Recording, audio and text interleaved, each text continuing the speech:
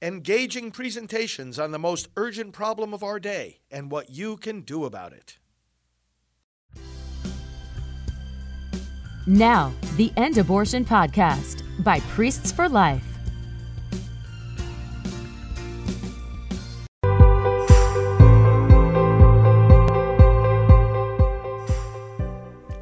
Brothers and sisters, welcome. I'm pro-life leader Frank Pavone, National Director of Priests for Life, and this is our time of prayer and scripture reflection each day. Thank you for being with us, and all of us here at Priests for Life pray for you each day, and we know all of you in coming here want to pray not only for your own intentions, but for everyone else that's joining us. So feel free to leave those intentions in the comments. Let us know what prayer needs you have, what prayer requests you're making of the Lord, so that we can add our amen to the desires of your heart today. I'm going to do our reading from the second letter of Paul to the Corinthians as we get underway, allowing the Word of God to be proclaimed to us once again, because each time we do this, each time we read the Scriptures, it is Christ proclaiming His Word. It's not just us reading from some word that was written in the past. It's Christ speaking in the present. That's the understanding of Christians as they approach this living Word. Let's pray. In the name of the Father, and of the Son, and of the Holy Spirit. Amen. Father, speak your word once again. Lord Jesus, teach us once again. Holy Spirit, descend on us with understanding once again. You are the living Word, O God. Enable us to live by your word. Let that word point out our sins to us. Let that word give us the courage to repent. Let that word give us the peace that comes with the assurance of your forgiveness. And let that word impel us to go into the world and to proclaim the good news to every creature, born and unborn, to save every life, to serve every life, indeed to proclaim the sanctity of every life. Through Christ our Lord we pray. Amen. Okay, Paul writes to the Corinthians the following words in chapter 9, second letter of Paul to the Corinthians. Brothers and sisters, whoever sows sparingly will also reap sparingly. Whoever sows bountifully will also reap bountifully. Each must do as already determined, without sadness or compulsion, for God loves a cheerful giver. Moreover, God is able to make every grace abundant for you, so that in all things, always having all you need, you may have an abundance for every good work. As it is written, He scatters abroad, He gives to the poor, His righteousness endures forever. The one who supplies seed to the sower and bread for food will supply and multiply your seed and increase the harvest of your righteousness. You are being enriched in every way for all generosity, which through us produces thanksgiving to God. The word of the Lord. Thanks be to God. Scripture is a story of generosity. The first verb in the Bible is create. In the beginning, God created the heavens and the earth. That's how the Scriptures begin. And how does Scripture end? Scripture ends with Jesus saying, in the end of the book of Revelation, let the one who thirsts come and receive the gift of life without price. And then he promises that he's coming soon.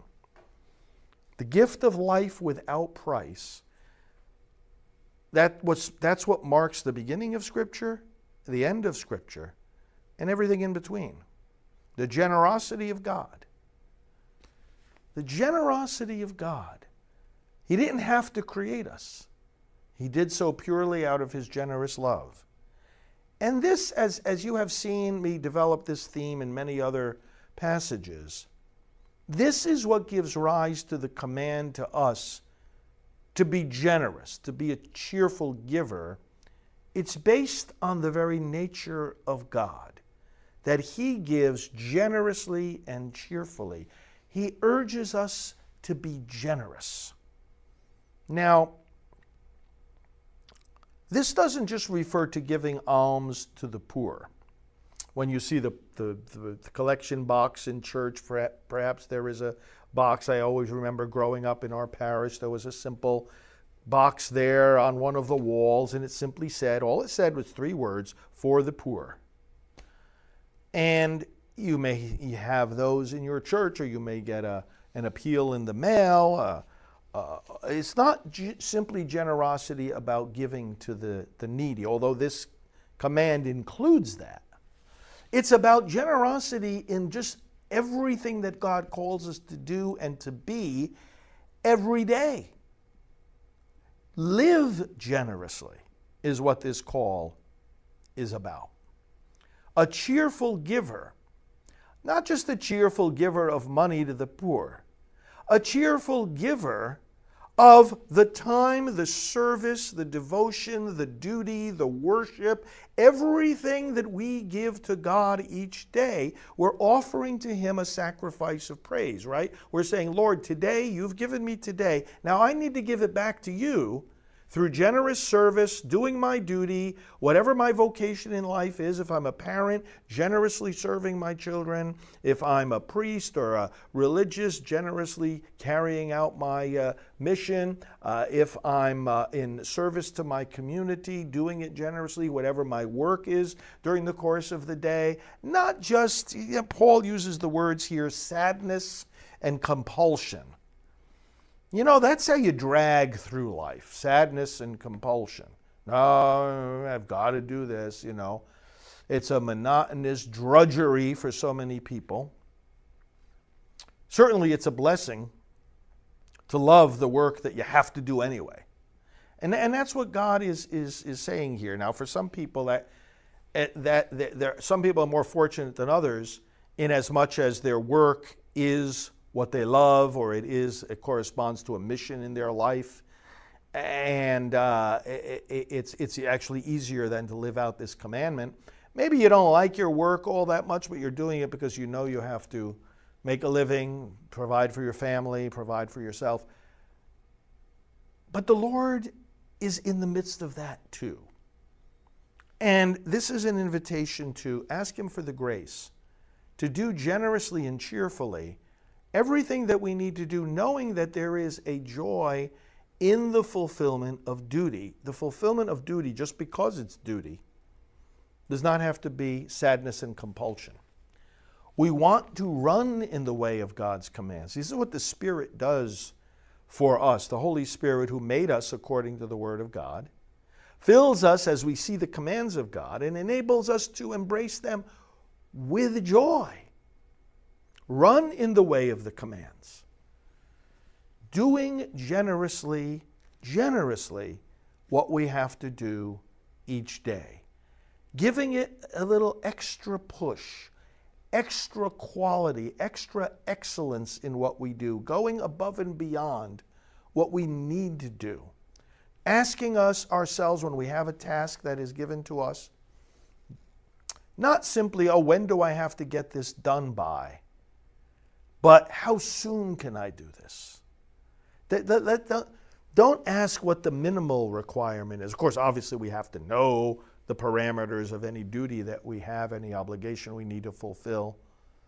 But if we're always looking at what the deadline is rather than what the opportunity is to get that work or that task done earlier, life is going to be much more pleasant for us. And then to go above and beyond wherever it's possible or appropriate with joy, serving the Lord. So again, not just in terms of what we're donating, but what we're doing, living generously, because this is how God is. And let me apply this to one more thing.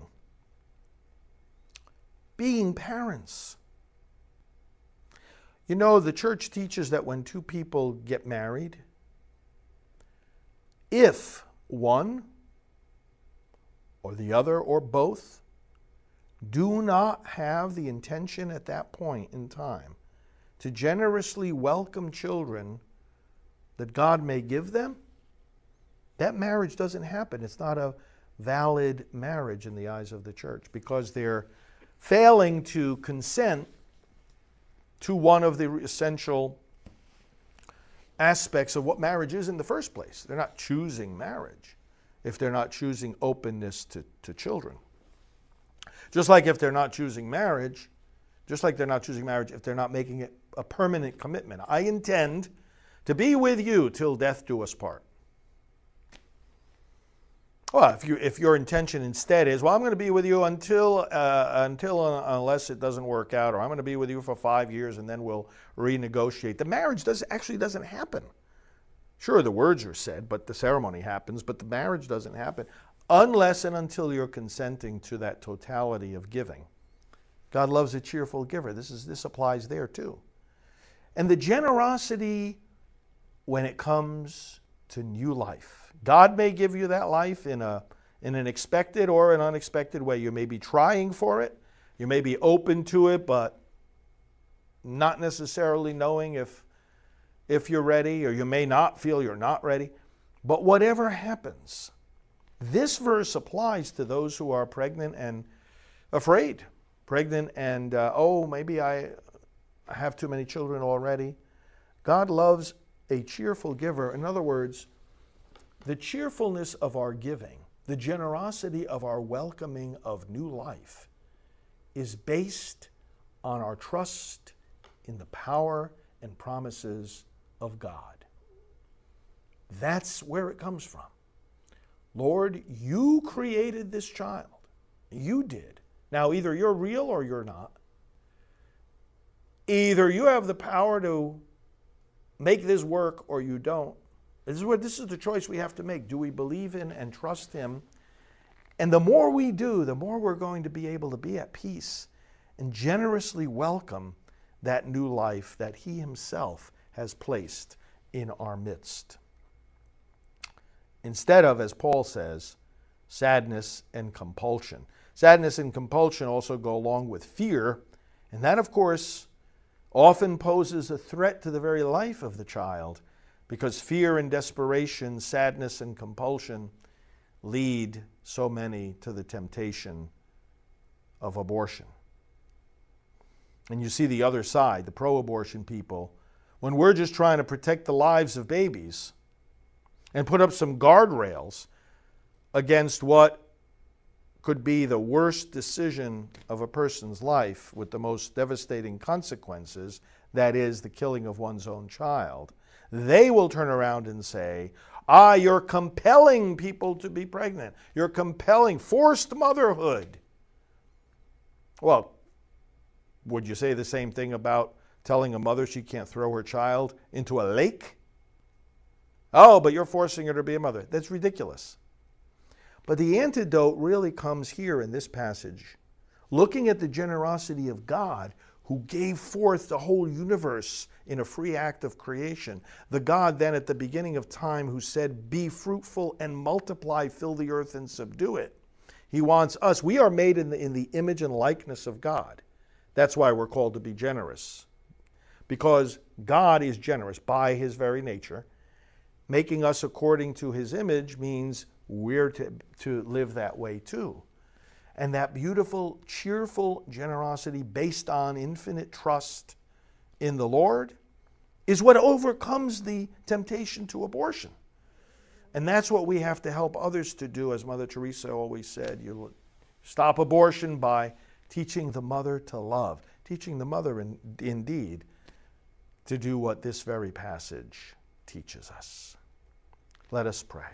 Lord, you love a cheerful giver because you have cheerfully given us all creation, given us the commandment to be fruitful, to be generous, to go above and beyond. Lord, enable us to live each moment of our life with that generosity, generously looking for opportunities to serve you and our brothers and sisters, generously embracing our duties each day, letting your command bring us joy.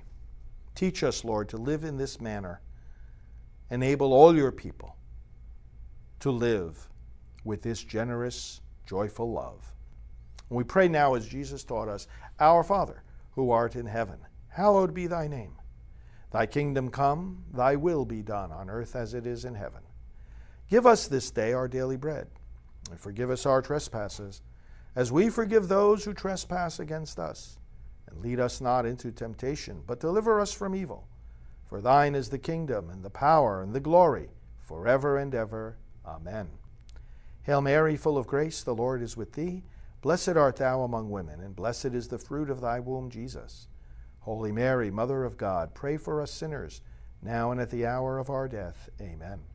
Glory be to the Father, and to the Son, and to the Holy Spirit, as it was in the beginning, is now, and will be forever. Amen. Friends, we're approaching the anniversary of the overturning of Roe v. Wade, June the 24th. Last year, that was the day that the Supreme Court corrected the most grievous mistake it had ever made, the 1973 decision authorizing baby killing in the United States. Let's pray the prayer that I have at supremecourtvictory.com, and I want to recommend that website to you as the place to go to learn about the Dobbs decision. You know, we have to not only give thanks for it, we have to study it. Because in the pro-life movement, we can't take the next step after Dobbs unless we study Dobbs. And frankly, as I've said, that's a mistake that many in the movement have made, even some leaders thinking that they can craft, the next step after Dobbs without really delving into Dobbs and studying it and learning about it. So you can do that at supremecourtvictory.com. We've got lots of videos and articles there. We'll be having more. We're having special broadcasts this week talking about the anniversary and how we are to build off of this. We need to pray as well. So I want to say this prayer and invite you to download it there from supremecourtvictory.com. Share it with your pro-life groups, your friends, family, pastors, and so forth. Let's pray. Lord God and Father of life, you love all that you have created and protect all who are in danger.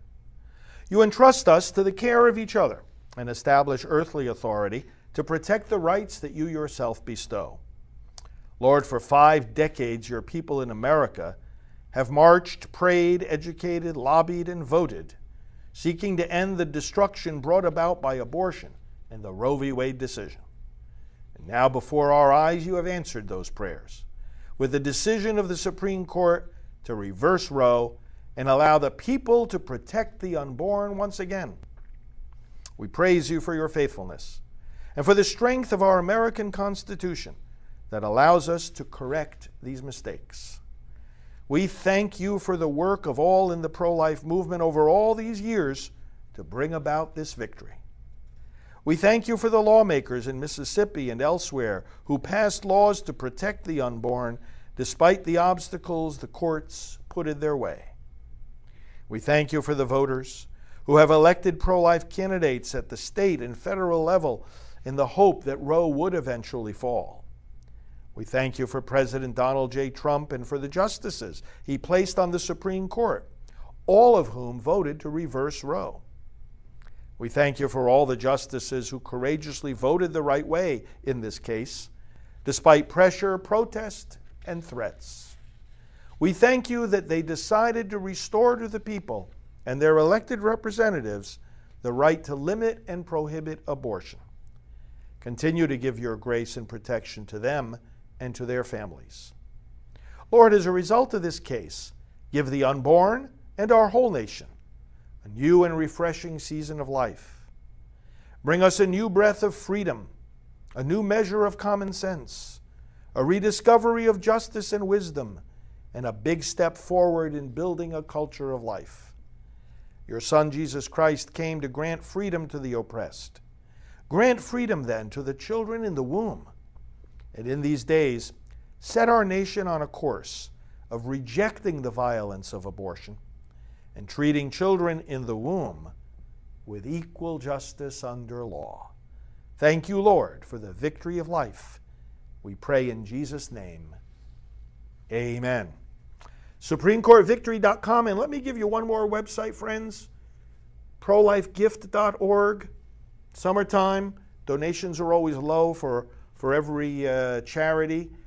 And can you help us pick up the slack on that a little bit? Some of you are donors, and so you may donate in other ways, sending in checks and so forth, and we appreciate that. But for those of you that give online and perhaps have not yet given to us, ProLifeGift.org. Send us a gift today. Help us to continue this life-giving work. Every little bit helps.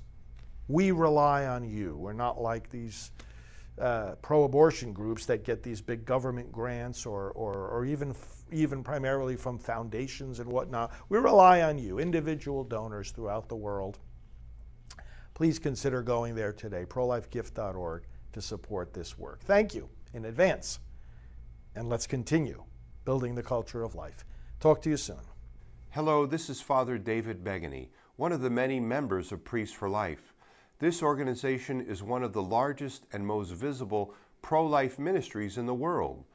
The Priests for Life team relies on your financial support to be able to do its work, produce its programs, and travel the world to advocate for the unborn. May I ask you to support Priests for Life generously? Go today to prolifegift.org and give us as generous a gift as you can. Thank you for your kindness, and be assured of our prayers for you every day.